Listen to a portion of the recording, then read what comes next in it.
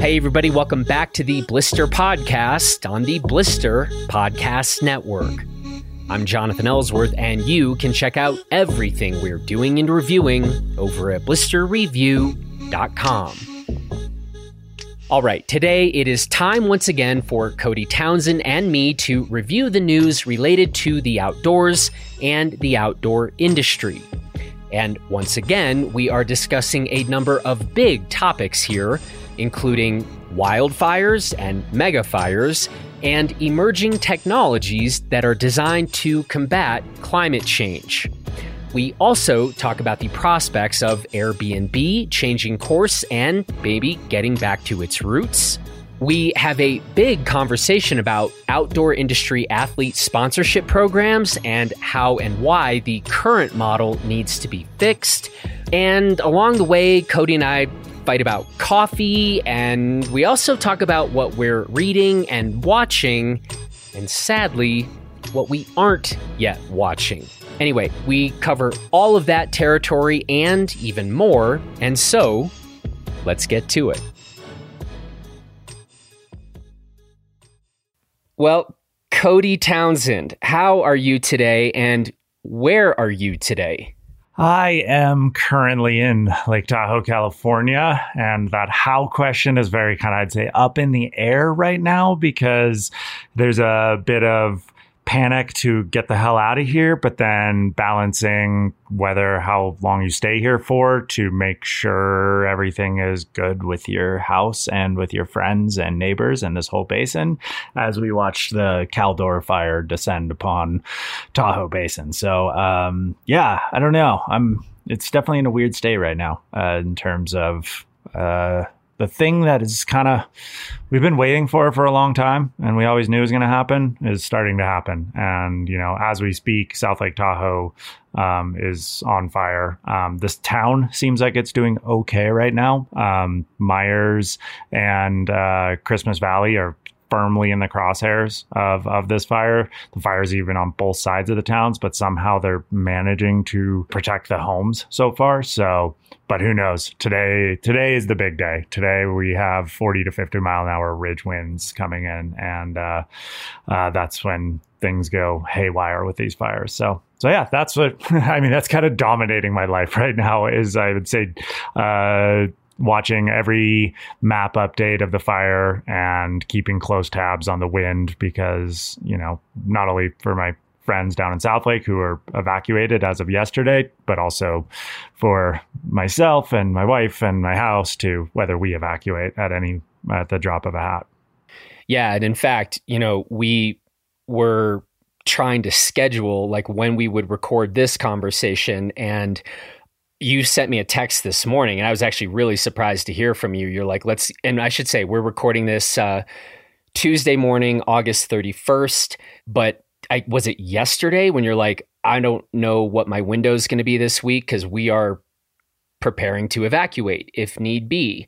And meanwhile, yesterday, August 30th, we published this conversation on the Blister Podcast with Scott Ehlert, who you put me in touch with, who is this developer in Truckee. And Scott and I talked quite a bit about megafires and forest management and what we need to be doing right now to mitigate some of this stuff. And I actually recorded that conversation on Saturday morning, the 28th, with Scott. And fires at that point were starting to creep up towards South Lake Tahoe. So this is all kind of feels like it's happening in very real time. And man, if anybody still feels like some of these issues, that we have time, it sure as hell feels like with the people I'm talking with, and I'm sure with you, nope, we don't have time. We need solutions right now, and we need to act right now. Yeah. The unfortunate side is in everything that I've learned and recently read and listened to as I've gone into deep dives on fire. Because of course you're like, well, this is happening in my backyard. And over the last couple of years, I started learning a lot more about fire because I was genuinely curious in it. And the bad side is there is no quick solution to this. And which I want to say to like everyone out there, stop having bad takes on fires, because ultimately, like, this is an insanely complex issue that runs back hundreds of years. Everything that I've kind of learned about this and listened to like fire scientists, there's a great podcast called Life with Fire by Amanda Monthe. And she's interviewing all people from different walks of life, whether they're firefighters themselves, fire scientists, all from different viewpoints, giving a really comprehensive look at like what is creating our current situation. And it is insanely complex. It seems like you're like, well, fire is just heat, oxygen, and fuel. You're like, yeah, but when it comes to these mega fires, there's a lot more going on. For instance, like, a lot of people are saying like, this is climate change. This is 100% climate change caused. And it's totally not. It's a lot of the best scientists are like, yeah, 30 to 40% of the reason why they're so big and happening so frequently is climate change. But a lot of it has to do with fire suppression policies, management issues that were started over 100 years ago, that were, started when essentially the Western U.S. was starting to get populated, and we did not listen to the indigenous saying like, oh no, we use fire to, create a better land habitat and to, mitigate larger fires. And we said, no, we're not doing that. We're just putting out all fires. So there's a lot of complexity to this. I suggest people listen to podcasts like that, read a book like Megafire, understand this, and like stop blaming individual politicians, stop blaming any sort of like government agency for their failure. Like, this is like a failure that's been developing over 100 years. And so to me, it's like one of the best things I've read about it is,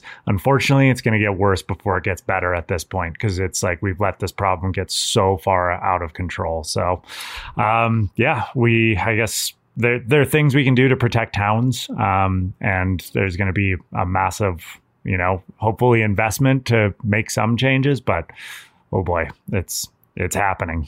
Help me understand this.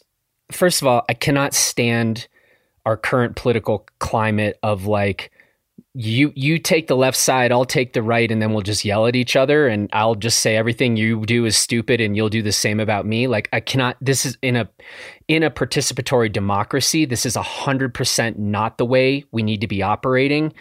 And so I understand certain issues are going to be extremely thorny, where two sides might be able to both dig in and sort of have a bit of a reasonable perspective for their stance, and they don't want to budge. But when it comes to things like forest fire management, I do not understand why we can't come to a consensus about best practices. Why can't we get there? And again, you know more about this issue than I do, but that seems like one area where we can go on fighting about whatever other handful of big issues. Why can't we get to consensus about best way forward when it comes how to mitigate mega fires? Well, I think it's not because like any of the individuals have it wrong. I think it does get like politicians ends up taking takes on it, and then those takes are influenced by certain special interest groups or whatnot, and then we're like, hey, my team member is saying this and my team member is saying this, so let's go. Because it drives me crazy. But like, we have a climate denying congressman that represents our district, which seems wild, and like he's tweeting today about Afghanistan military being woke, or the U.S. military being too woke, instead of realizing his entire district is on fire, and one of the most important towns in his district is about potentially burned to the ground today. But like, he will say something about fires that's like, the environmentalists are not letting us log. when you're like, well, no, that's like logging has actually been worse for this. And then vice versa. We got the other thing going like, this is all climate change. You're like, no, it's not all climate change. I don't know. There's something in our society that is fundamentally broken when it comes to a little bit of nuance and reading into something beyond the headline. And it's, to me, I hope we can get aligned. And that's why I said what I said to start. Like, just go listen to podcasts, read a book, read some in-depth articles about this, and realize like, hey, like, we need smart people on this. We need the fire scientists who devoted their life to this to be helping the government move forward with correct solutions. We need a populace that is educated to the fact that we need to fund the National Forest Service. The USDA needs like a little bit of help when it comes to creating a forest management, and like we need to like kind of just get together on this. But it sucks that everyone just starts yelling at each other and who's to blame. When you were saying stop with the bad takes, I want to just add to that, like, people, let's have nuance. And here's one pro tip. If you find yourself in a comments section throwing pejorative terms at sort of the other side, be like, shut up, Echo Warrior, or whatever, I promise you're down the path to not doing anything productive. But I also feel like if I was president, first of all, no one should want that scenario ever, but I'd have at my disposal, I feel like I could tap certain people to be like, go find for me, I don't know, 10 or 12 of the premier mega fire experts, and then I'm going to lock them in a room for 48 hours and bring in like Taco Bell burritos, and I'll let you out in 48 hours. But what I want is a proposal for a clear path forward of best practices. And then we're going to implement that. Why can't I have this world, Cody? I mean, like literally 48 hours later, boom, this is what we're doing, people. Yeah, because then I think that's where you'd be a very bad president and I'd be a very bad president, because when it really comes to it, we're probably super naive to how it all really works. And that there's a lot more invested interest groups, and there's probably just a lot more difficulty when it comes to it, and things move really, really, really slowly. It's like we always talk about, in business, there's like a nimble, quick, small business, and these corporations are like giant, they're like the Titanic, they move slowly and whatnot. And you're like, well, governments are even bigger and they move incredibly slowly. But yeah, so all in all, definitely really fingers crossed that for today, for Southlake, for this basin, because ultimately, like, the firefighters are out there, like some of the videos I'm seeing from them, God damn, are they brave, and just putting themselves in the middle of this and in some of the gnarliest work you could ever imagine, and protecting other people's homes right now. Like the fire has jumped across a neighborhood and there's firefighters in the middle of that protecting homes. Like, so good on you guys. We should pay you more. That's something our congressman doesn't believe in here. He wants to keep their pay low. We should pay him a lot more. And let's work on better takes and better solutions for the future. Quick question before we move on. You mentioned the book Megafire. Yeah. Does that book go into policy and best practices, or is it more a history of how we got here? It's a little more history of how we got here. It does a little bit of politics. It's kind of like reads a little bit like a narrative, like it talks, it's on the front lines with the firefighters. So it has that kind of like, very gripping kind of feel to it, and then it goes into it. But no, it doesn't so much. That's where something like the podcast, the Life with Fire podcast, goes into it a little bit more. But I am trying to look for a book more about the actual policy and more like what's going on with the policy now, because it's been pretty interesting to see that, like, there has been some federal policy changes when they're talking about if there's no structures actually threatened, they're letting the fires burn by federal policy, because we got to do fuel reduction. And the best way to get fuel reduction is through a fire. But then they also just reversed that very recently. So I don't know exactly what's going on. I don't know. It's the complexity of government dealing with something that is nuanced and complex in itself. So I'm not sure. Well, if anybody listening feels like you actually have a great book or article a great resource on this, please send me an email. You can even DM us on Instagram or something, but I'd love to find something and be able to say, like, again, I don't love pointing fingers. I like finding solutions. And this one befuddles me, why we can't get clear on sort of best practices on this and why it has to be so divisive. And so if you know, send us the book or the article that spells out what you understand to be best practice. Yeah, I agree with that. Also on bad takes, I got to say, Oh, no. Shots fired. What the hell, dude? Come on. I love this segue here is bad takes. Okay. All right. So for all you listeners out there, there's a Gear 30 podcast about coffee, which I am definitely going to listen to. One, I've always said, like, Gear 30 is one of my favorite podcasts. And then two, it's about coffee, one of my favorite drinks in the world. And so recently there was a coffee expert on there, and they started all taking pot shots at me because I drink dark roast coffee. And I want to say you had a very bad analogy.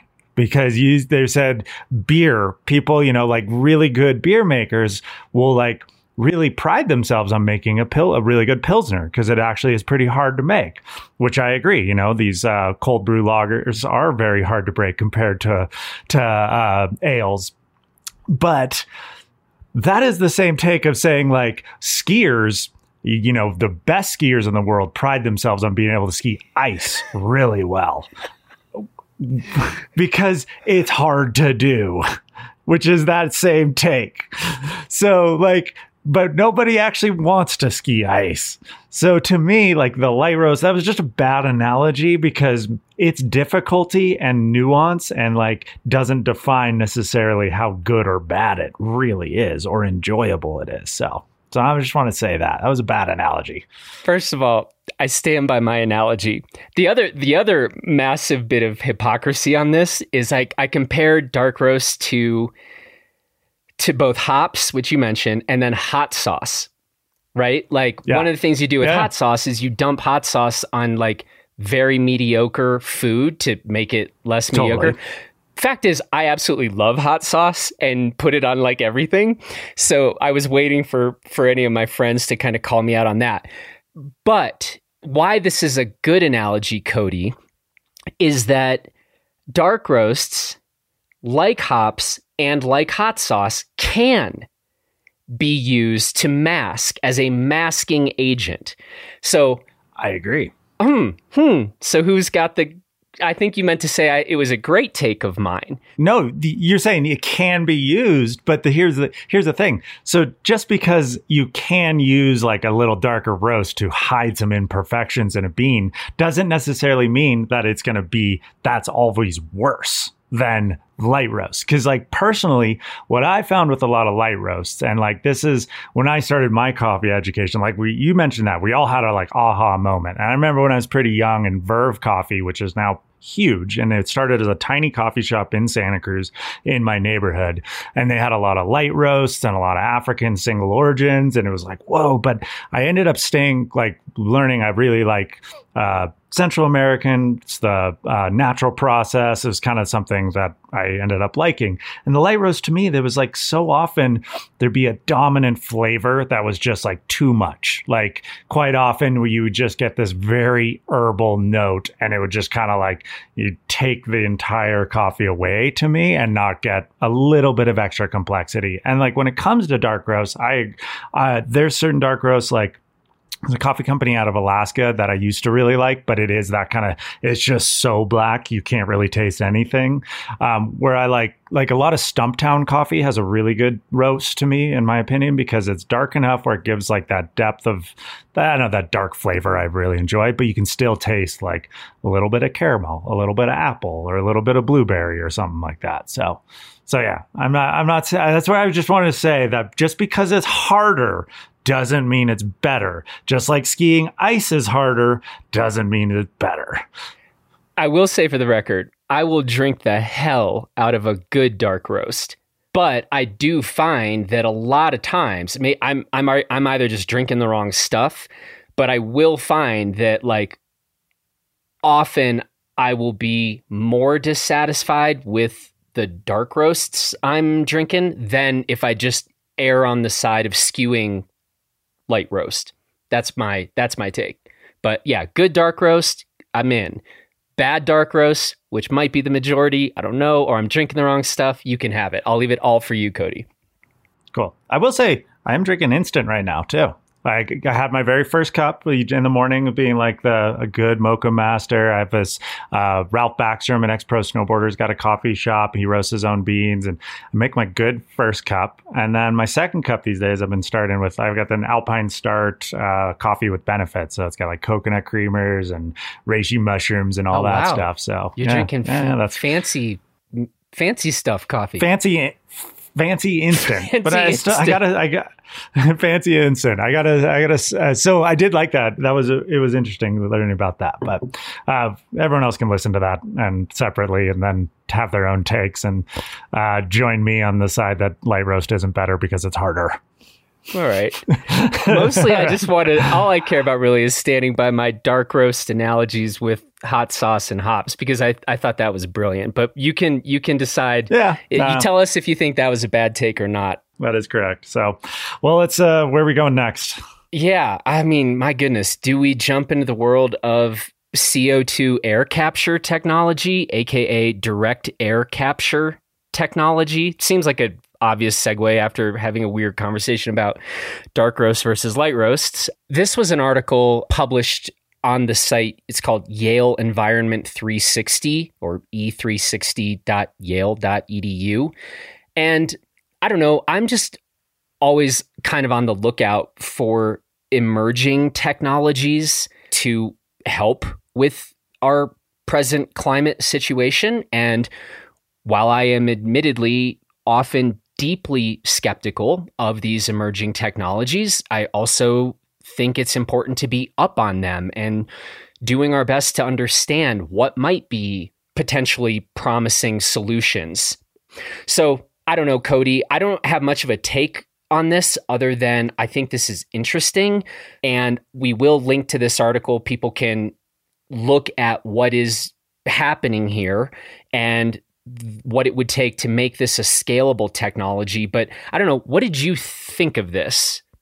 I mean, it's kind of cool to see because everything I've read about carbon capture technology has been it's like, this is going to be really, really hard to scale. Like they could have really successful experiments in a, small lab. And then they realize you're like, well, if we're going to scale this to actually create a solution for the entire world, the energy output just to make it happen is going to exceed what you're going to gain from it. So, so in that regard, this article is pretty exciting. My whole thing is like, I try and stay up to date on what's going on with climate change solutions and whatnot. And to me, like, it's going to take everything, and we can't just focus on carbon reduction, because if we were to shut off fossil fuels tomorrow, as much as that's absolutely necessary, the world would collapse before our very eyes, and we can't do that. So we do have to focus on things like carbon capture, and there's a lot of really, really cool technologies come about that. There also, there's a lot of environmentalists that are against nuclear technology. There's a lot of new nuclear technology that is a lot safer and has less waste. No one should keep their mind locked on one solution, to me. And we need to kind of focus on all of them because they're all going to be necessary. And, for instance, like carbon capture technologies, things that are kind of going to reverse carbon output in our world and reverse climate change, we can't rely on them as the magic bullet. But if we continue to invest this way, like, we might be able to get ourselves and save ourselves from a lot of the worst effects of climate change in the next 20, 30, 40 years. So I think it's cool. I know I personally have a friend who's investing. He's a very wealthy investor, and he's stopped investing in anything other than green technology. And he's got a whole portfolio of this kind of stuff. And I'm talking to him, it's really fascinating of what's kind of going on the background with some of these startups that are doing some impressive work to try and figure out how to save the world. It's cool to see, like, he's a very, very, very successful venture capitalist that has now shifted into, he's like, all right, now let's take my wealth and try and create companies that will save the world. Check out that article, people.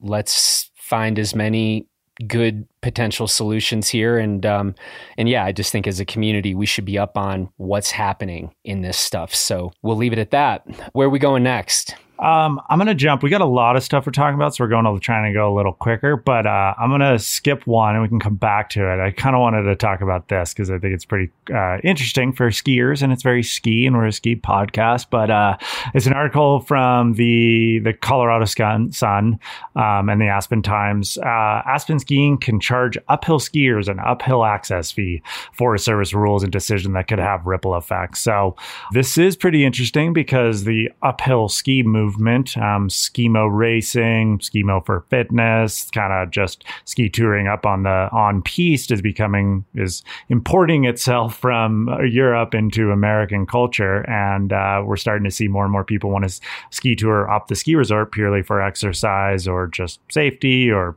for whatever reason. I don't know what the reason is because I don't do it, but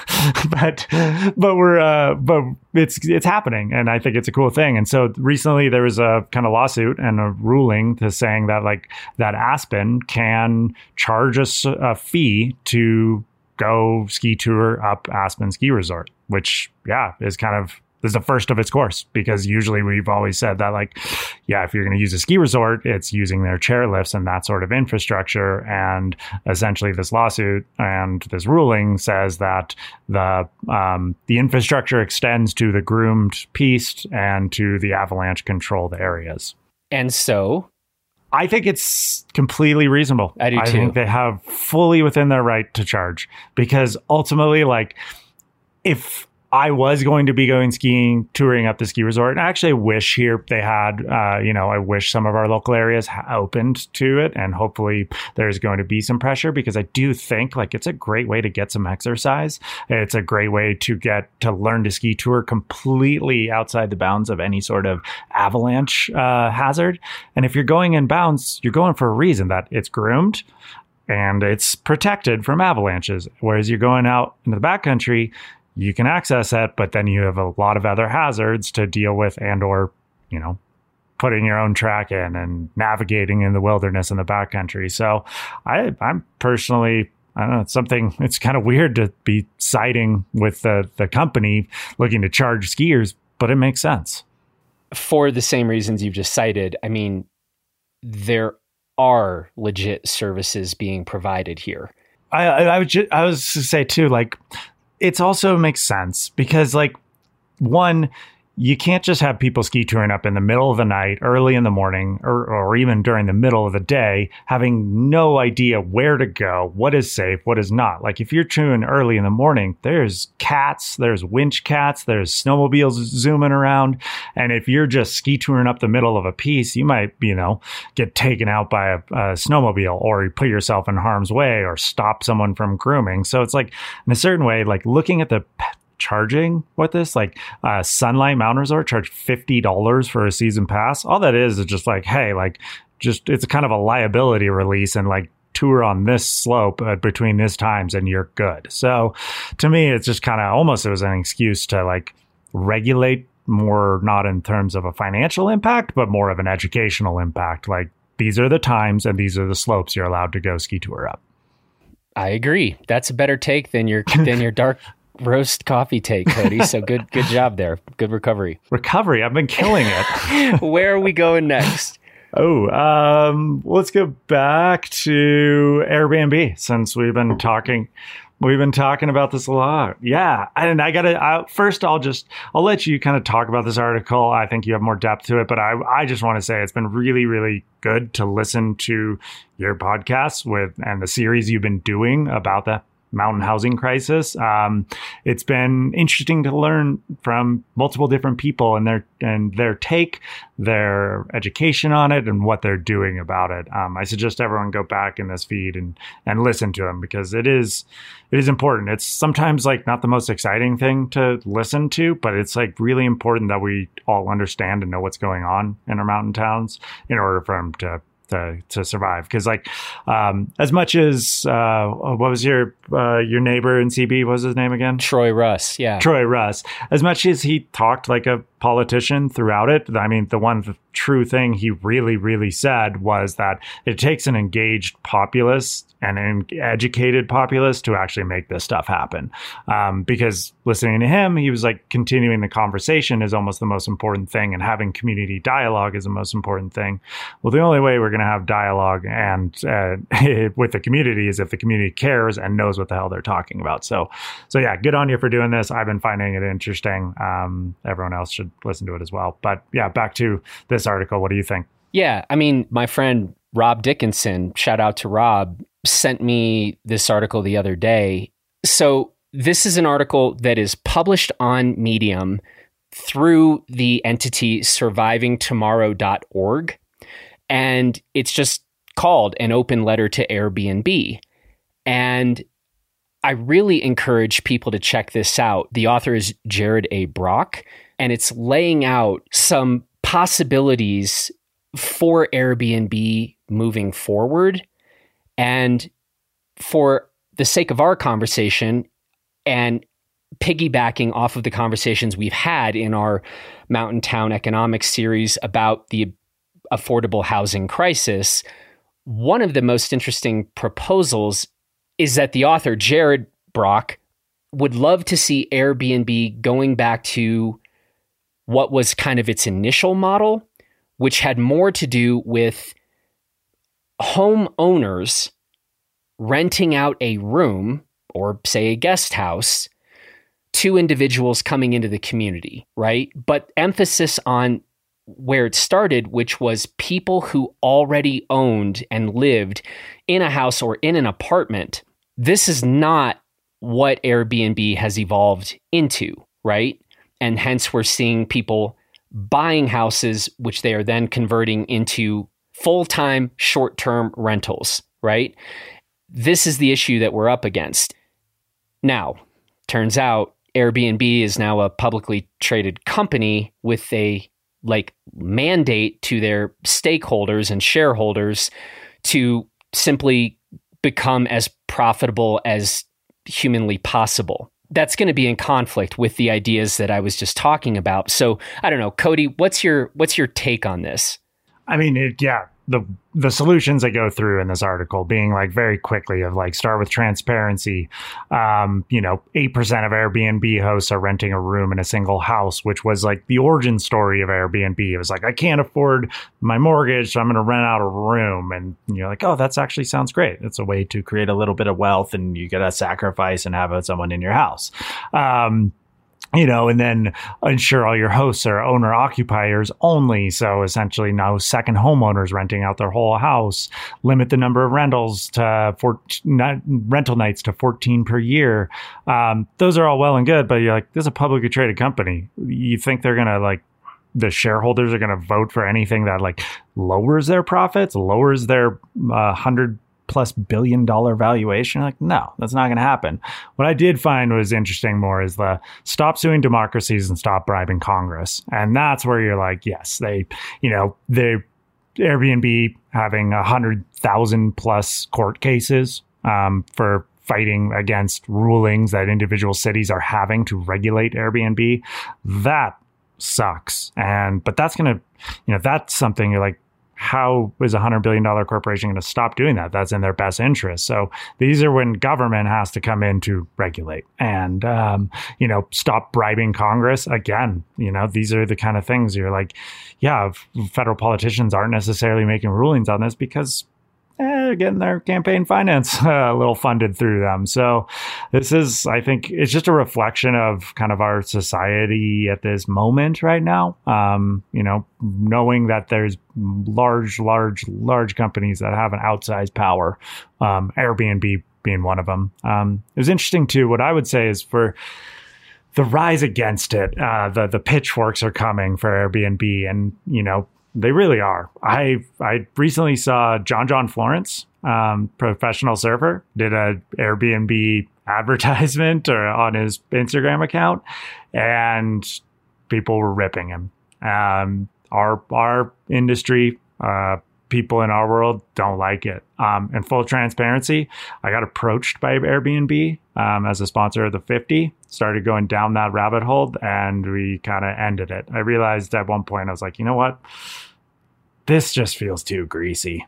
And, like, it's one of these things you're like, yeah, like, actually, I don't necessarily Airbnb as a company, a lot of stuff they do, you're like, I don't agree with. Obviously, there's things about their company that is positive, just like anything in the world and any company. But I felt too greasy. So I would say the pitchforks in the outdoor industry and mountain towns have already come, because to me, we blame potentially a little too much of our housing crisis on Airbnb, but this is a problem that needs to be solved.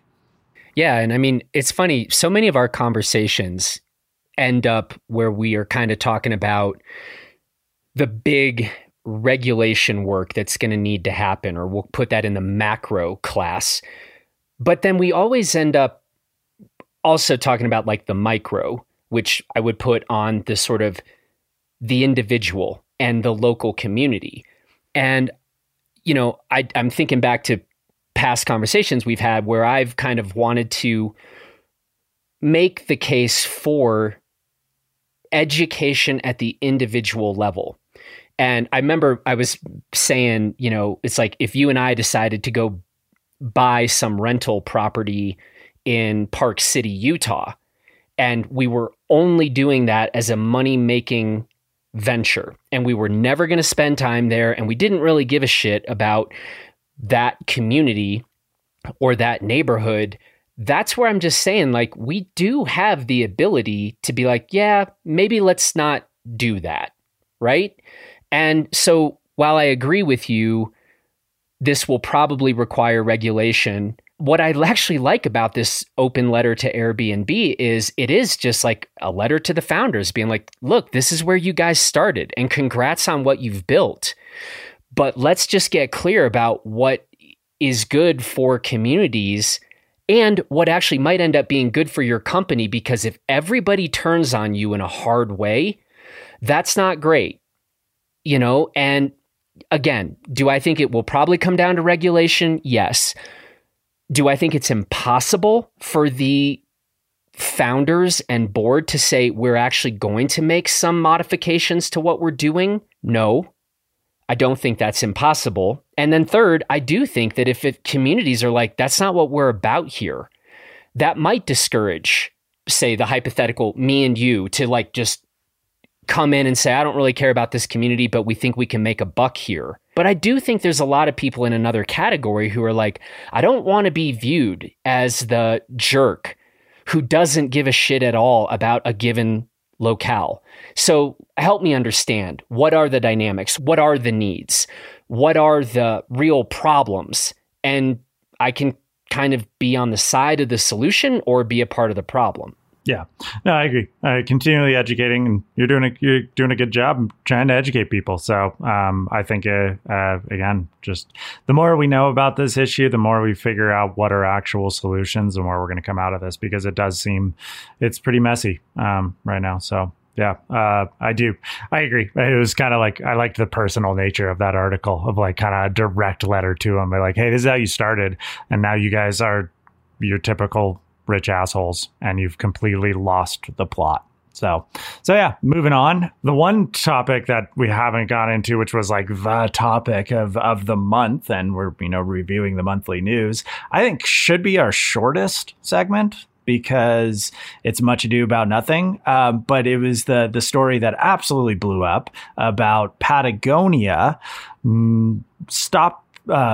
stopping their sales to Jackson Hole Mountain Resort, which is their biggest account in that region, because one of the owners of Jackson Hole hosted a fundraiser for very extremist right-wing politician, namely Marjorie Taylor Greene and Jim Jordan, people that deny the legitimacy of this last election. So Patagonia announced that, hey, we're not going to sell to Jackson Hole because of that.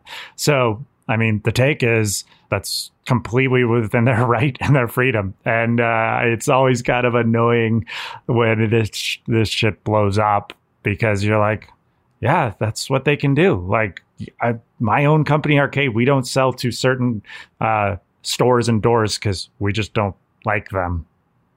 Not for any like political reasons. It's like, man, they just don't really pay on time, so we're not going to sell to them. That's the way our society works. So you can pick and choose who you sell to. So private companies are allowed to do what they want to do.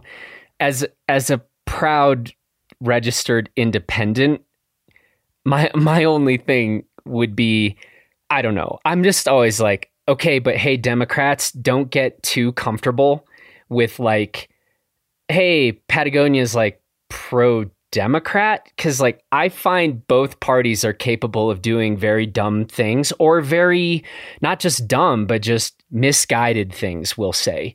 So God bless those of you who can feel about either the Republican Party or the Democratic Party like, this is my team, they are always in the right. I just can't find myself capable of instilling that kind of trust in either of those two parties, for what it's worth. That's all I'm going to add. Not that anybody needed to hear that, but well, and actually, I don't even think it has to do necessarily with exact political parties. Like Patagonia, like they're doing business with companies that they don't necessarily 100% agree with. This is just over the line. Like, this is like, you're dealing with Marjorie Taylor Greene, who says things like, Jewish space lasers are starting fires in California. You're like, okay, yeah, that's not political party anymore. Like, Patagonia definitely sells to Republicans. Like, there's Tucker Carlson had a massive rant about Patagonia, and then side by side, people were posting pictures of him in Patagonia vests. Like,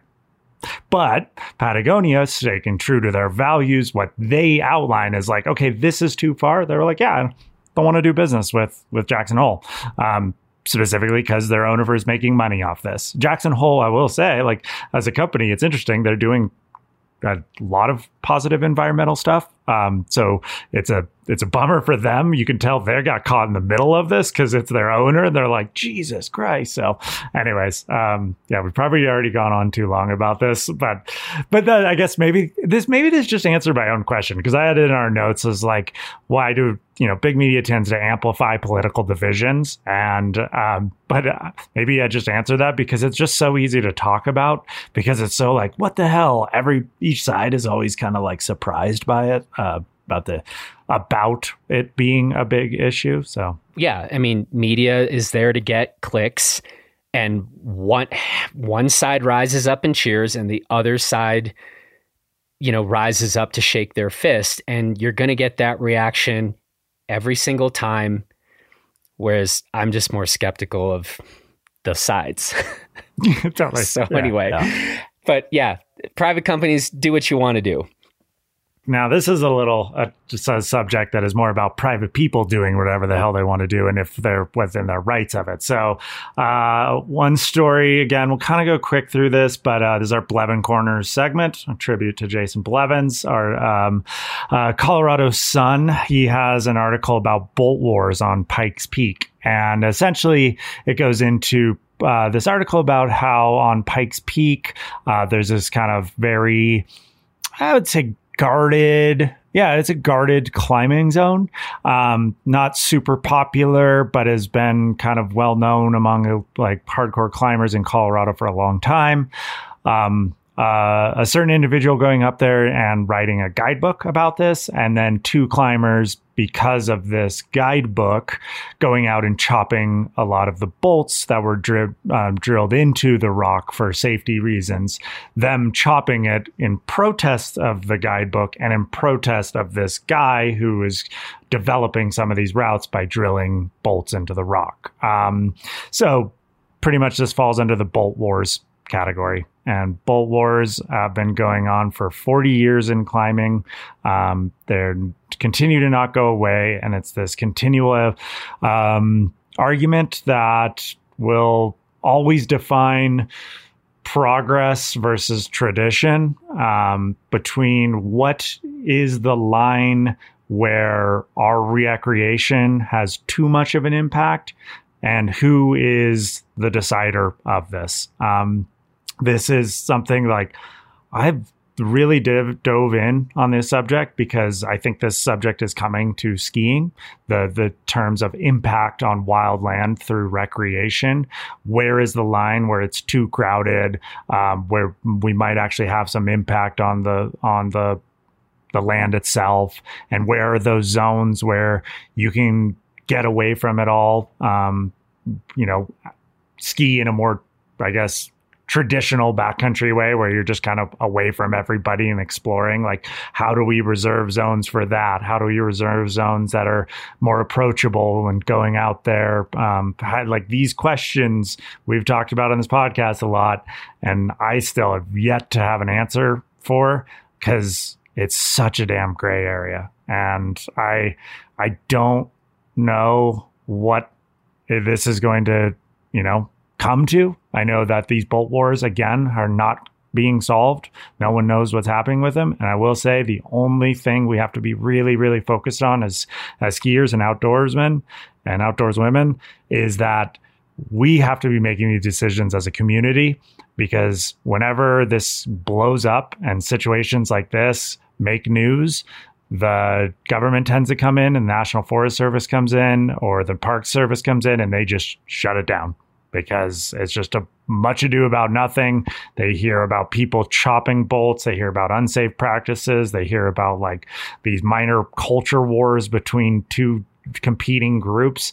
And instead of like trying to be nuanced, they're just like, no, we're just going to stop it because you guys are all acting like idiots. So that's all I say is we got to do a better job at self-regulating ourselves. So what do you mean by that in terms of self-regulating? Are you talking about, say, the climbing community in Tahoe coming together and saying, we are going to finish this? Like, at this particular crag, you are welcome to bolt, or these people will be designated bolters, but you're not allowed to add anything else. Like, what do you imagine this looks like? Yeah, I imagine it looks like small community organizations. So in Tahoe, what's recently started was the Tahoe Backcountry Alliance. And this alliance of backcountry skiers has come to advocate for backcountry skiing access and for issues like Caltrans plowing out shoulders in backcountry ski zones so that people can park and go backcountry skiing. So these community advocacy groups for a region as small as just the Tahoe Basin are really, really important to, guiding the community, to educating the community, and also to working with local officials, local governments, local services and businesses to, create a good relationship, both with the land and with the government. So the same is said in this instance. Like, to me, what I'm reading about in this issue is one individual wanting to create a guidebook and create safety. So that's why he's drilling bolts. And two individuals saying that is not our tradition. This is what this zone on Pikes Peak is meant to be and has always been, and we don't want progress. Both people are right. Both parties are right. But ultimately, what it has to come down to is a community organization for, let's say, it's like Pikes Peak Climbing Association or whatever it is, guiding this and saying like, hey, like, you two people chopping bolts, you are completely wrong. Like, you are not representative of what this place is supposed to be. You guys are vandalizing, the rock. That. Or it's the exact opposite. Hey, no, traditionally we want to keep this without bolts. We want to keep this way. There's plenty of other places with bolts. Let's go there. So I personally think like forming local community advocacy groups is really, really important because it's the best way to kind of represent, to coalesce around the community's needs and desires for outdoor recreation and to interact with local and federal governments. This is a recurring theme now in our conversations. We're back onto the importance of like local participation and sort of consensus. Like, we're back into like local consensus ought to win, sounds like we're saying. So you get people together, the climbers in Pikes Peak, tell people to show up, and let's hear the different opinions, make the cases, and then effectively there's a local vote to say, as a community, here's what the majority, I guess we're going to, thinks should be done, because you're not going to get 100% agreement. So I think we're back to kind of consensus and local participation. It seems like that's what we're talking about when it comes to what we should do about affordable housing and to cut bolts or not to cut bolts and the like. So yeah, and I would say this always brings me to a point where when you live in mountain towns, there's always this local versus tourist, or I grew up here and you moved here. I grew here, you flew here, those kind of divides. And to me, it's never been about like, hey, I went to school here, I'm a local, and you just moved here, you're never a local. To me, like what defines being a local is how much you give to your community, how much you participate in it, how much you act in its nature. And you could live your whole life and are just like take, and never do anything for your local community and people that come in, and integrate them with local advocacy groups, integrate them with local governments. Those are the people that are locals. So that's where, I will say, like, when I bought my first home was the first time I really truly felt like, you're like, okay, I'm going to show up to local government meetings that are impactful towards this, because I'm now completely invested in this community for, according to my mortgage, 30 years. So yeah, like, again, I think, if you've got issues with your area, either join local community organizations or start local community organizations. It's the best way to kind of get your issues in front of people and create progress the way you want to see it. Next topic. This is a big one. Might kind of hit close to home for some people on this podcast. Yeah, let's give this. We can give this a little bit of time. We're almost an hour in. So, yeah, this one I found interesting, and I don't see much writing about this. But this was an Outside Business Journal. Athlete sponsorship programs are broken. Here's how we can fix them. There's a lot of interesting takes, and one of them kind of, the central part of this thesis was the fact that there was a guy, Horst Eidenmuller, a law professor at the University of Oxford, was kind of studying hidden pressures athletes face. And he conducted interviews with 40 sponsored athletes across a range of sports and started talking to them about kind of their jobs and how much money they make and the system and how it works. And his conclusion was, these contracts are unbalanced. Sponsors, let me be blunt, they are ripping off the athletes, which was pretty interesting to hear. He goes on in the article that the trouble is athletes are easy prey.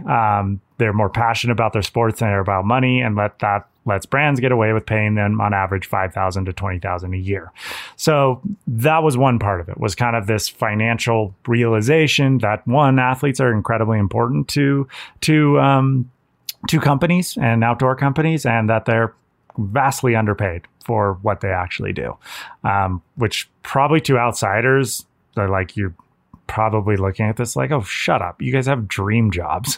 But when it really comes down to the value that you provide, there's potential for underpayment. It's the same argument that people look at NFL football players and be like, oh my God, they make so much damn money. Why are they complaining about it? You're like, yeah, because their boss is making 10 times as much money off of, their 3-year career that they're able to make money. And the same goes with our careers. Like, I've been lucky to have a long career, but it's generally pretty short. There's still a timeline well before retirement age that I'm going to have as an athlete. So pretty interesting, that first part of it. I'm going to have to say I completely agree with it. The article is very well done and talks about average salaries, and the stated range is between $5,000 and $20,000 a year. So again, I think, as you just said, Cody, it's like if people are like, oh, you guys should shut up, you're living the dream or whatever. It's like, okay, but dreams can be tough to live on for $5,000 to $20,000 a year. Then couple that with what kind of return is being generated for these companies. Now, not by all athletes, right? To be clear, it's not like the return is going to be the same if we're talking about a broad cross section of athletes, but there can, it seems, be a more just way to look at, I mean, to get very corporate, return on investment, right? And I don't want to say, let me be devil's advocate here, but let's talk about that fact. So if we're taking a cross section of 100 different athletes across skiing, mountain biking, climbing, etc., on the one hand, couldn't you argue, well, if the companies are like, well, show us what you've done. As an athlete, Cody, how have you navigated or looked at that issue if that's come up? Like, okay, so you want to be paid more. We're putting the onus on the athletes here, which maybe we shouldn't. But again, let's play this out. Show us what you've done. Show us that you are, generating X number of dollars or, this percentage of value for the company. Yeah, no, it's really, really hard to do, to show an ROI on what an athlete does. But I will say, like, one of the things that fascinated me early on with being a professional skier was like, wait, how do you make money? Like, how the hell, you just ski good and people give money? And no, that's not the case at all. There are a lot of pro skiers that still believe that. But no, there has to be some sort of value. It can be direct money, like, oh, I'm selling this much product. It can also be just strictly brand awareness. Like, X brand has never been heard of before and so is wearing it. Does that return, investment? Who knows? It's really hard to say. The vice versa, it can also be just branding. Like, you can be like, you have a team of very underground rock and roll guys and girls that are badass and heavy, and that's how you want to brand your company. So that's what the kind of people you get. So there's very, very different goals that an individual can have. As an athlete, you're supposed to look back at that and figure out, am I achieving those goals for this company? If I'm achieving what I did, what I'm supposed to do, can I do through this sport that I do and love, deliver some sort of value? I feel like I've been lucky enough to figure out ways to do that. I do a lot of work on the back end to try and show, like, hey, like, this is what I've been doing for your brand, because it's the only way that I can continue to make a living at this. I will say, like, we're talking about this, athletes are underpaid. It's kind of hard to talk from my standpoint. I've been very lucky in my career. I make more money than I've ever thought I could at this. I'm actually like 10 years past where I thought my ski career would have lasted. And a lot of that is on account that I've worked really hard on the back end business side of it. But looking at the next generations, looking at what's coming next, that's where I look at this article as being very, very on point, because I'm watching people not getting paid anything. Like, just like, I have athletes that are in movies that are recognizable, have large followings, making $20,000 a year from 5 or 6 sponsors. And to me, it's kind of this thing that it's like, don't feel bad for the athletes, but like, you companies are acting really stupid, because you can make a lot of money off of what an athlete does, how he inspires people, how they go out there and advocate for certain things, how essentially we promote this sport as a whole. And if you're not investing in that, then it's only going to bite you in the ass later down in the road. And that's where the second part of this article was kind of the most fascinating to me. And it's something I've witnessed in the ski industry, is that, and something I'm trying to advocate for quietly on the back end, is that there's no mentorship programs for the next generations of athletes. I've watched certain sponsors go from 10 years ago having junior teams out the wazoo, having like 50 sponsored athletes across North America, and then being able to pull from that field to see then who rises to the top. I was a part of that. I was a junior sponsored athlete when I was 15 years old by Salomon. I was able to rise through that ranks. I've watched a lot of other companies completely end that. Because I was young, I was able to go in there, meet people like Chris Davenport, meet people like Shane McConkey, meet people like Scott Gaffney, JT. I mean, a lot of that had to do with being squad, but a lot of it had to be like with Mike Douglas and Chris Davenport. It was because I was on Salomon, and it was early on in my career. Those guys mentored me. They were like, hey, you want to do this? Do it this way. You got to do it like this. This is what it means to be a professional athlete, truly, because it's not just how good you ski, it's everything behind the scenes. And so seeing that kind of junior program starting to dry up really concerns me for the future, because like, what I'm looking at is like the people that were at the top of the sport 20 years ago are still at the top of the sport, and we need a new generation to lead the sport.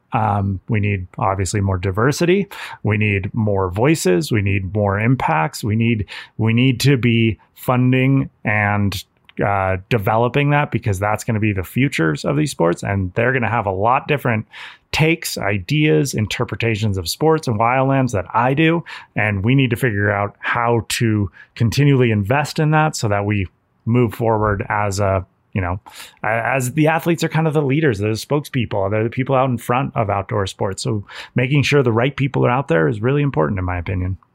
Couple things to touch on in addition to that. One of the things the article talks about, which I am really in favor of, and I'm curious to get your take, is talking about maybe not just treating athletes like employees, but actually making athletes employees.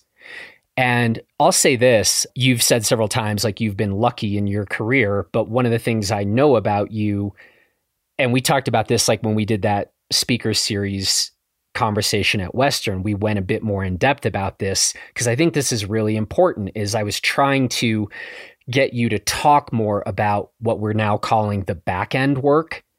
And like, I know how much of that you do. And I will say, personally, I don't have a lot of time for a skier or a climber or a mountain biker, whatever, who thinks I'm really good at that one activity and that should be enough. Pay me.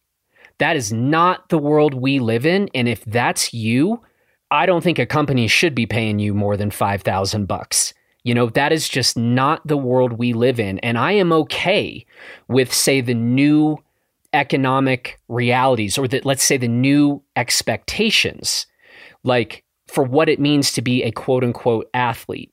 So that said, I think the people who are doing it at a high level and having success, they aren't just skiing and filming sick lines. There's a lot more to it than that. And, I think when we start adding in like, okay, so what else is there? Well, at that point, you do actually look like an employee, right? And there's a multiple different verticals, and you are doing multiple different tasks, right? Which is to say, like, the most successful athletes actually really are just functioning as employees. And so I have seen this as a bit of a trend where I'm seeing, and I can think of a handful of athletes who actually are employees of the company, and they are serving in multiple roles in addition to being sick athletes, right? I also think that's really helpful in that, let's say there is the bad accident where you are no longer able to ski or ride at the highest level. Well, if you've been trained and are playing an important operational role in the company, turns out that might be a good thing. Like, you've shown, like, well, we still need you in this other capacity. So I don't know. What's your take about that? Maybe what I'm proposing might mean that we can't have the same number of people as quote unquote athletes. I don't know, but it might mean that, okay, so we're not going to be able to make employees out of, I don't know, whatever, pick a number, 100,000 folks, but we'll be treating, I don't know, is it 20,000 folks in a much better way? Sorry, I'll stop with the brainstorm, but what do you think about that model? I've heard this model popping up more and more of athletes actually signing on as employees, meaning they get health benefits. They're no longer 1099, which is how we as athletes. I'm a complete independent contractor. I have my own business, and everything I do is separate. I'm a contractor. So my business responsibilities are entirely up to myself. So bringing people in-house, yeah, it's an interesting model. I would say, like hearing about some of the stuff early on with Red Bull as an athlete was really interesting. They were like, hey, we're giving you health insurance and we're going to also provide you rehabilitation services if you get injured. You're like, oh, wow, that's novel. Whereas like, you look at prior athletes that have had career altering injuries and it's just like, oh, dang. Bye. And that sucks. It's one of the things like this article goes into Andrew Alexander King and some of the stuff he's fighting for as an athlete, and especially him as a black man working within the industry, of saying like, hey, like, this contract says you can use my name, like, and images forever. And he's fighting against that, saying like, no, you can use it for the year that we're signed on a contract, which just makes perfect sense. And like, I've tried to advocate for that same thing. That is like, he's pushing back on something that is very, very logical. It's like, if you pay me for 2021, that's when you can use my name, like, an image to promote your brand. You can't use it for the rest of your life. One of the craziest things in every single one of my contracts has a clause that says if I get hurt and I'm no longer able to perform my sport, they can pay you pro rata and cancel your contract. So if I've got a 3-year contract, I'm 1 month into it, and I break my femur or become paralyzed, they can just pull my contract and say like, ooh, we'll pay you for 1 month, so you can't do your job anymore. And that seems like, okay, makes sense, you know, if like you're not able to show up to work, we're not going to pay you. But it also, in all the contracts, defines what an athlete is, being that you are at the top of the sport. You are doing things that no other person can do. You are like progressing the sport and the skiing. And you're like, these are two very, very contradictory things. Because if you're saying like, I, as an athlete, need to be on the top of the sport, then with that comes an inherent risk that I might not be able to do this sport. And that's where it's like unfair to the companies just absolving themselves of all that risk. And that's where I'm like, we need to remove contract clauses like that, because you're just like, you're putting every ounce of risk, whether that's like obviously permanent physical disability risk and financial risk on the athlete. And meanwhile, big companies like, sorry, bye. And that's where you're like, come on, guys. Like, there is some stuff where companies are exploiting these athletes. And I think what he goes into this is going how this is actually affecting the diversity of the sport pretty heavily. Yeah. And by the way, we just got done talking like 5 minutes ago about this whole, you need to be like at the very top of your sport. We just got done saying that's not how it's actually working right now. Because if that's the language of the contract, cool, then I'm not going to be, posting on social and providing all this product feedback. I'm just an athlete. I just am going to take care of myself, make sure I'm in optimal physical health, right? Like, the most successful athletes these days, or many of them, are acting like employees and fulfilling a number of different roles. So if the language of the contract then is like, if you ain't at the top of your sport, you're out, it's like, well, wait a minute, there's a disconnect between what is currently being sort of expected, if not put into the contract language of like, because I just got done saying, if all you are is a good skier, I'm actually not interested in you. But you just got done saying, but the language of the contracts is actually that. Be the sickest skier. So we've got a disconnect here. Yeah, no, I just think overall, like, if you're listening to this, I know it could sound, you're on the outside. And again, looking at this being like, oh, cry me a river. Athletes, you guys got dream jobs. Like, but more than anything, what I think it comes back to is just this fact that you're like, hey, like, people aren't necessarily getting paid their value. And this goes for across a lot of jobs in our world. This goes up for a lot of things that I think are becoming into light these days of, what is an essential worker and how much should they be paid for that essential job? They're putting themselves in risk during COVID to bag your groceries for you. So what is that of actual value to our society? This goes back into it. Like, athletes are valuable to brands. They're very, very valuable, and they're not necessarily being paid as such. And what I am saying, like, I feel comfortable with what I make. I love my job, love my life. It's given me a lot. But what I'm really concerned on is this next generation, is the people that are going to be advocating for these sports, the outdoors, for different cultures, different diverse backgrounds, different voices. That's where I'm going to see it going to get tougher and tougher. Because in my time as a skier, I've watched salaries go from the golden era when Simon Dumont, Tanner Hall, Yoon Olsen were making almost $1 million a year. So now the highest number is maybe $250,000, and that's for one or two people. And most of the pro skiers that I know, most of the pro climbers, most of the pro athletes are making maybe $50,000 a year for doing this. And that value doesn't match what these companies are making off of it. So that's kind of the ultimate thesis for this article, I would say. And again, shout out to my friend Andrew Alexander King. He's referenced multiple times in this article. Andrew has been kind of pioneering, I think, getting to these changes, and he's still fighting that fight. And, you know, he and I talk about this quite a bit. So anyway, shout out to Andrew. And let's see, we've had Andrew on 2 Blister podcasts and 1 Gear 30. You can find those easily if you're interested in hearing more from him. These are important topics for all the reasons you said, Cody. And I guess the final question is, how optimistic or hopeful are you that we might see some significant changes? Semi. I mean, there's parts of me that have seen the industry being run by a very old guard with the exact same viewpoints on the world.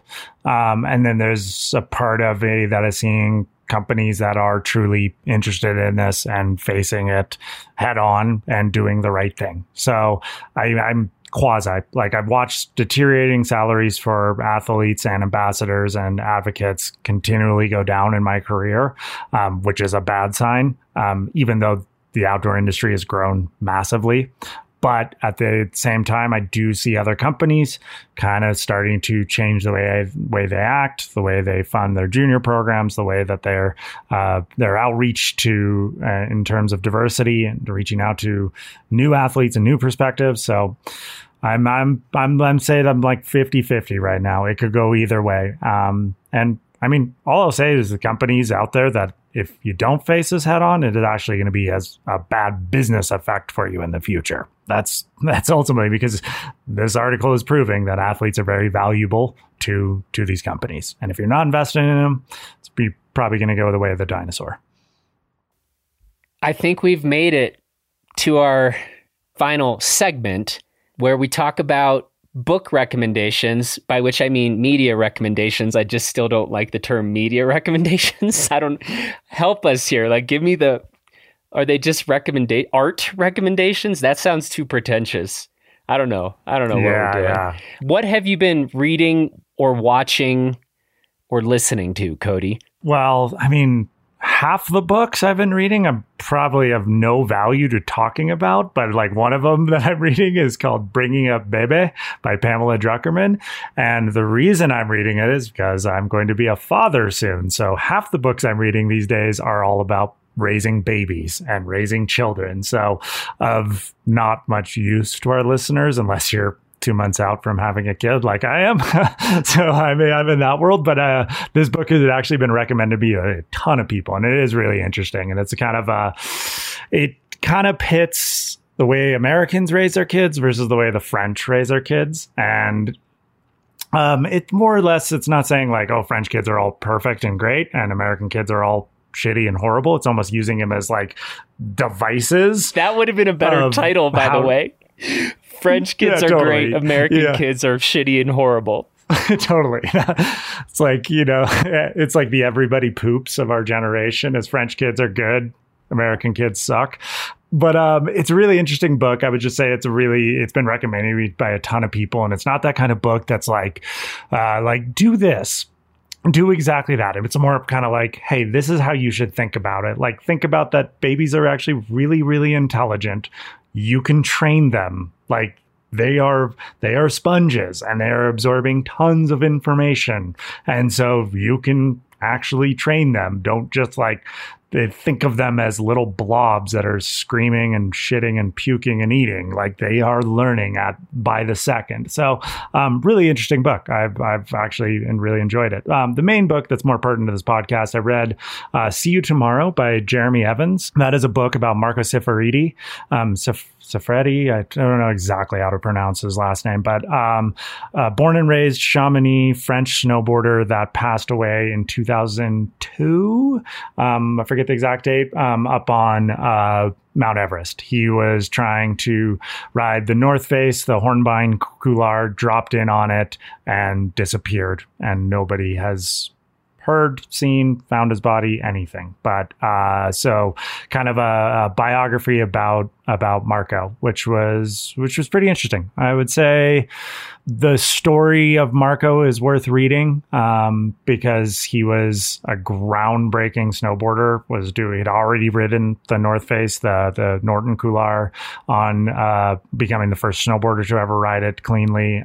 He was doing descents in Chamonix that have, he's like a second descent. No one's done the third yet, or some first descents that are still have yet to be repeated. He was just unbelievable for his time, and unfortunately met an early demise. So that story was interesting. The book itself, I felt like it needed some editing. I felt like it needed some more cohesion. But overall, if you're like interested in kind of ski and snowboard mountaineering, Chamonix, it's a decent book. By the way, do you have a due date? Are you talking about a due date? Also, related question, am I allowed to say when is Elise due? Or do I have to say like when are you and Elise due? Like what is our language? What is the acceptable language these days when it comes to asking about babies being born? I have no idea. My wife's pregnant. I still don't know, because I personally say it wouldn't be like when someone asks me, when are you due? I'm like, I'm not due. I'm not due. My wife is due. I don't get any credit for like the pain and event that is about to be inflicted. Oh, it goes worse than that. I would say the pain, it starts pretty early. Like you Elise is starting to do the walk around, kind of like you got your hand on your lower back and like standing up slowly and using your knee to get up. Like it's carrying a 10 to 15 pound bowling ball on your stomach at all times is not easy. And I've been doing my best. I've given her lots and lots of massages, been trying to do my best to comfort her, because it's gnarly what women go through for pregnancy. It's I think guys, we always like, ooh, you can't drink for 9 months. Yeah, you should try being in pain for like 6 months and being like, So due date, we're end of October, so we got a little bit of time. End of October. It's coming. It's coming. You better read that book about crappy American kids versus awesome French kids. You better hurry up and finish that thing. Yeah, totally. No, I'm binge book reading baby kids books, because there's like no manual. Like you pop a kid out and then you just bring it home, and then it's yours, and you're responsible for it for the rest of its life. Like they don't come home. You got to be up to yourself to read the manual. So I'm doing as much binge reading as I can on it. Did you actually? That was a Freudian slip. You just said binge drinking. Yeah, binge drinking. Yes, no. Binge reading. Okay, maybe a little bit of both. No, binge reading. I've been doing the exact opposite of binge drinking. I've been on Elise's level lately. So just keeping it to the fancy instant coffee. Okay. Yeah, lots of coffee. So, what have you been reading or watching? This is really embarrassing. I'm still working my way through Matthew Walker's Why We Sleep. I have been trying harder than ever in my life to get a better handle on this sleep thing and like create like more of a discipline around it. This is ironic timing, given that you and Elise are about to have a kid where your sleep life is about to just get decimated. So I'm still reading this book. I think it's really good. It's kind of well documented at this point. I mean, the last 11 years with Blister has been mostly about like not sleeping and figuring out how I'm still alive, but I'm really trying to get a handle on this. I do think sleep is really important. Last night was just, I was in utter catastrophe and like was definitely awake like at 3 a.m. until like 7 a.m. and doing all the things you're not supposed to do, which is like, I'm remembering like I need to reply to this person, and then was writing certain things and then reading several articles. And I was like, okay, you are like an F. You get an F when it comes to sleep. And I'm really trying to get to like, B plus. I will say, I gotta say, and this sucks to hear, and I don't want to like accuse you of anything and sound like one of those people, but I've done it too.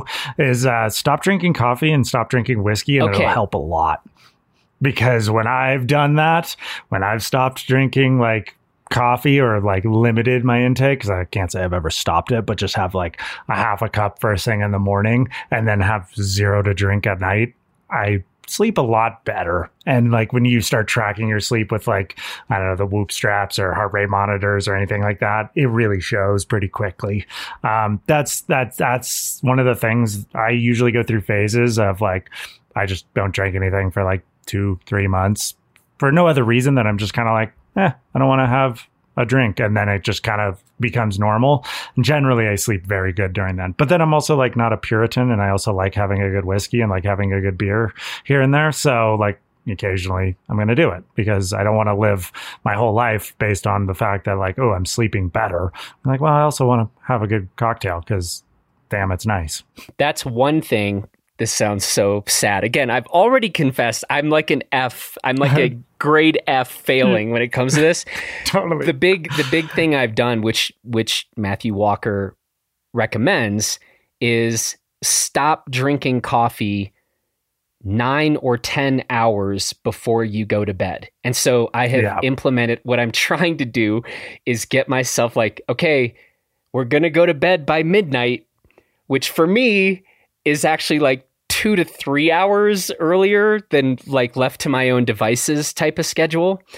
So I'm shutting down coffee intake by 2 p.m. And I've been doing that, though I've still definitely been sneaking in like most of my daily pot of coffee. It's just, I have to hurry up and like consume it, by 2. So you need to drink coffee like I do, which when I was at your house, drank like half your pot in like 10 minutes. Faster than anyone I've ever seen drink coffee, literally. Yeah, totally. That was amazing. And I have that habit. I stopped drinking coffee after noon. I don't drink coffee. And it's because of pretty much the same issues. I realized I was like, oh, I don't sleep if I do that. And I limit myself to like, once it's noon, I'm like, no more coffee. And so I think I'll maybe try to wean down from 2 p.m. I can then work that down to like noon. I don't like the sound of any of this, but I do like the sound of sleeping better. So, okay. But yeah, you are the fastest coffee drinker I've ever seen. Yeah. So you hold that title. It's technique. Just get all my caffeine and just like direct mainline inject into myself. And then you're like, cool, I can stop. I'm 8 to 9 hours before I sleep. I'm perfect. But it's so nice, like the taste, especially if you drink light roast, if you have good taste in coffee, Cody, and then you're just sipping it through the workday. I'm not. We don't record the video on this, but this is me holding up my middle finger at you. Yeah, so. That's true, ladies and gentlemen.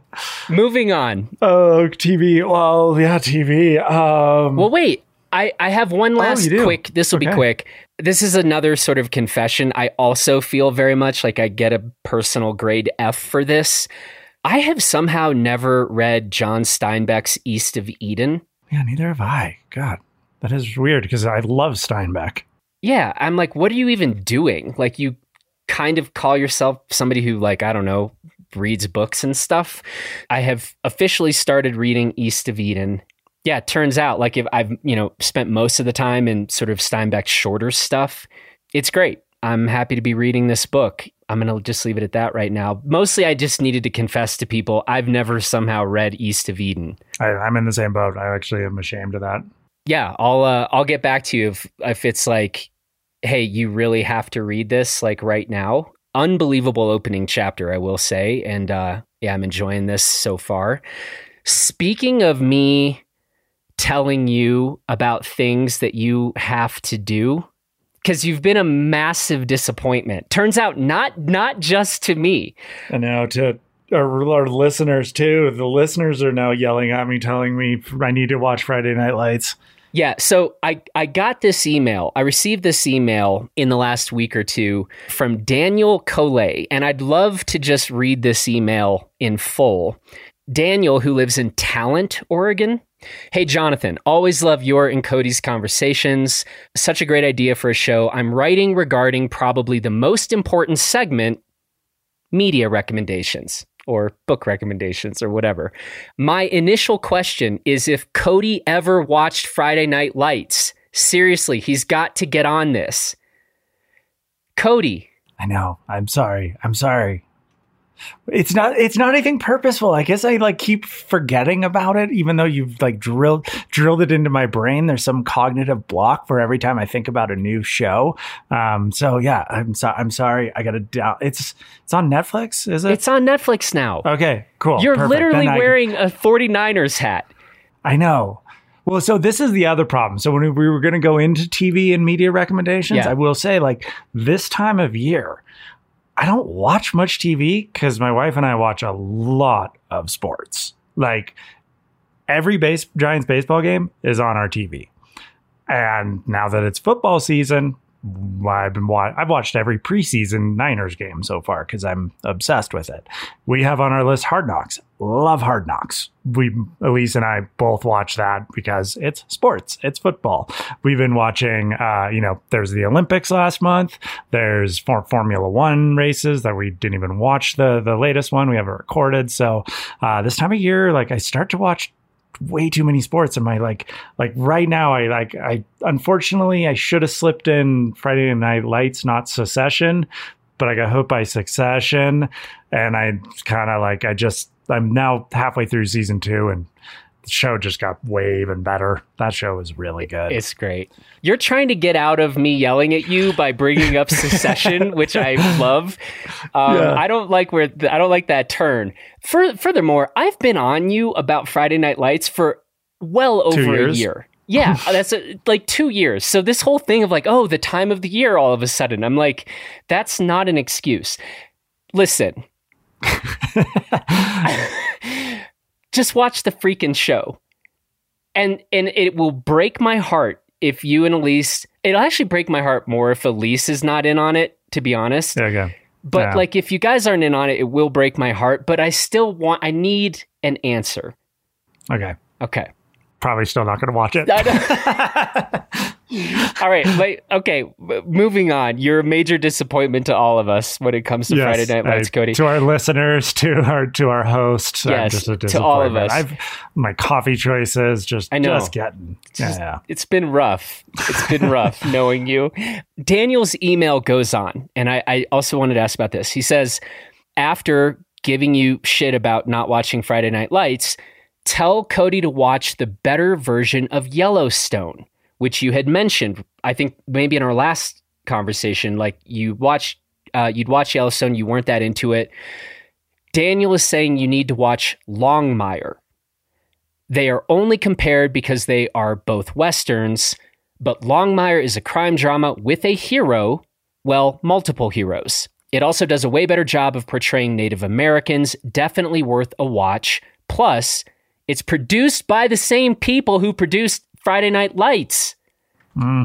Gotcha. So that means he probably will never watch this. You'll notice the in-show music is kind of similar. Cosmic guitar playing and a couple of the same actors are also in it.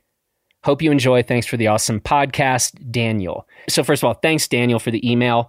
Cody, have you seen Longmire? No, I never even heard of it, actually. So I just looked it up because you sent that email along, and it seems pretty interesting. I mean, that was the disappointing thing about Yellowstone was the showrunner has a couple of some of the best movies in that kind of genre, like Hell or High Water, I think is a masterpiece. It's great. And he did that. He also did Sicario, which is unreal. Yeah. And so you expect Yellowstone to be if it's anywhere near Hell and High Water or Sicario, this is going to be amazing. So, and that's where it was almost so disappointing with Yellowstone is how much it's not. So maybe, I'm not going to give Longmire a try because I'm supposed to try Friday Night Lights. And then, maybe I will. Maybe I will just kind of continue this charade and just keep saying I'm going to watch it and be like, sorry, I'm in season 6 of Longmire now because our reader recommended it. I will say, since this email came in, I have watched the first 2 episodes of Longmire. So I'm giving it a shot. I don't know. I can't. It's not one of those where I'm like, oh my God, episode 1 blew me away so much. Like I'm completely hooked. But I wanted to investigate, and so I'm 2 episodes in. I'm gonna stick with this for a bit. We'll see if I ever catch that, when the wave comes where you're like, okay, I'm now fully in, and the show's got me. Yeah. So Longmire, are we allowed to talk about Succession for just a second here, since you brought it up? Sure, I would like to talk about it. First of all, are you watching this with Elise? Is this like no? This has been a solo thing, just because I forget. It was like solo travels or whatnot, so I just downloaded it on my iPad and started watching it. And you're 5 episodes in on season 2? I think like 6 episodes in on season 2, because I just watched episode 5, which I thought was one of the best episodes of TV I've watched in a really long time. Which is that? That is the episode where the Roys fly to the was it Page? No, the retreat of the news company they're trying to buy. Why am I forgetting the name of it? When they go to stay with them for the weekend as they're trying to court them to buying them. That episode, like, this is some of what I love about really good TV. So like there's these notions where it's obviously like Waystar Royco is like conservative. It's kind of a playoff Fox News. And then the other media organization is like, it's almost like the video version of the New York Times. They're like someone with institutional knowledge and are important for democracy. But both families running this are insanely wealthy and they both suck. And like, the little notion where the matriarch of it says like to the housemaid, like, oh, have a cocktail with us, while she's like serving them food and knows while she has to go make the meal for them, and then comes out with the turkey like she cooked it, and the lady, kind of the housekeeper, comes out behind like, no, I did that. Like these subtle things in TV and film I think are so good, and I thought that episode was so well done. So that's where I think Succession is like, it's a slow starting thing in episode, or it's slow starting TV series, because it's like it's just character development through the entire thing. It's not reliant on shit happening like, and then this happened and then this happened. It's more just like this slow festering character development that I find fascinating. It's also weird because these are often really icky people. Yeah. Somehow you leave episodes feeling like you need a shower sometimes, but yeah, it is really well executed, and I think you're doing a good job of talking, because sometimes I'm like, God, why do I like this show?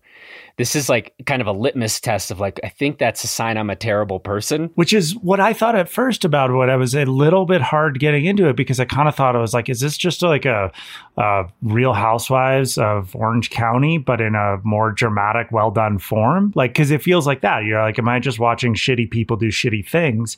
And then, you start to see like, no, it's actually a really good character introspection into the way that individual wealth affects multiple people, and they do a really good job, I feel like, of I don't know, it is generally shitty people, but like how psychologically it's impacting each person, and why that then has an impact on greater society. Like the fact that Romeo like is like just so messed up in the head because he's the just pretty much traumatized little kid with no love in his life, and you see why he acts the way he does and creates a corporate culture the way it is, and why like a company could pretty much have his viewpoints spreading out to the whole world because the way his father treated him. So that's where it's kind of fascinating, in my opinion. That was such a good answer. I'm now slightly less mad at you. Okay, thank you for not having watched Friday Night Lights, but that's incredibly well said. So we should probably end really quickly on this high note you've hit. Totally. I do not want to say anything more after that. I feel so good. Well, per usual, we've covered a whole lot of ground here, mixed in some ridiculous stuff with some incredibly important stuff. And I guess we can say that's kind of what's gone down in August. Yeah, I would say I got to get going because I'm going to keep packing my house, my important things. I will say it's a very interesting exercise going through your stuff and realize what you don't mind burning up and what you definitely don't want burning up. I would say it's pretty interesting because you only need about 10% of your stuff. And you'd be like, whatever. So going through that right now, and I gotta get moving because we're gonna drive to my parents' house and get out of the smoke and get out of any sort of way if this fire does take a pretty nasty turn.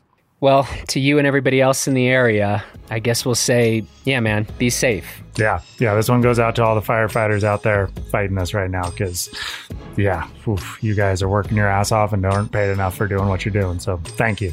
I'll talk to you soon, Cody. See you, Jonathan. Well, that's it for this edition of the Blister Podcast. And if you are enjoying these conversations, then please let us know by leaving us a rating or review in Apple Podcasts. In fact, Cody told me that if you do leave a rating or review, he will name his newborn baby after you. I mean, he said he'd probably need to check with Elise first, but he thought that she'd probably be cool with it. So yeah, please take a minute to leave us that rating or review in Apple Podcasts. Now, I also want to say thanks to Taylor Ahern for producing this episode, and from all of us here in Gunnison and Crested Butte, Colorado, please take good care of yourselves and everybody else, and we will talk to you again tomorrow over on our Off the Couch podcast, where we have a fantastic conversation with one of the absolute legends of the world of ultra running, Dean Karnazes. So yeah, check that out. Subscribe to Off the Couch if you haven't already. And then we'll talk to you over there tomorrow. Take care, everybody.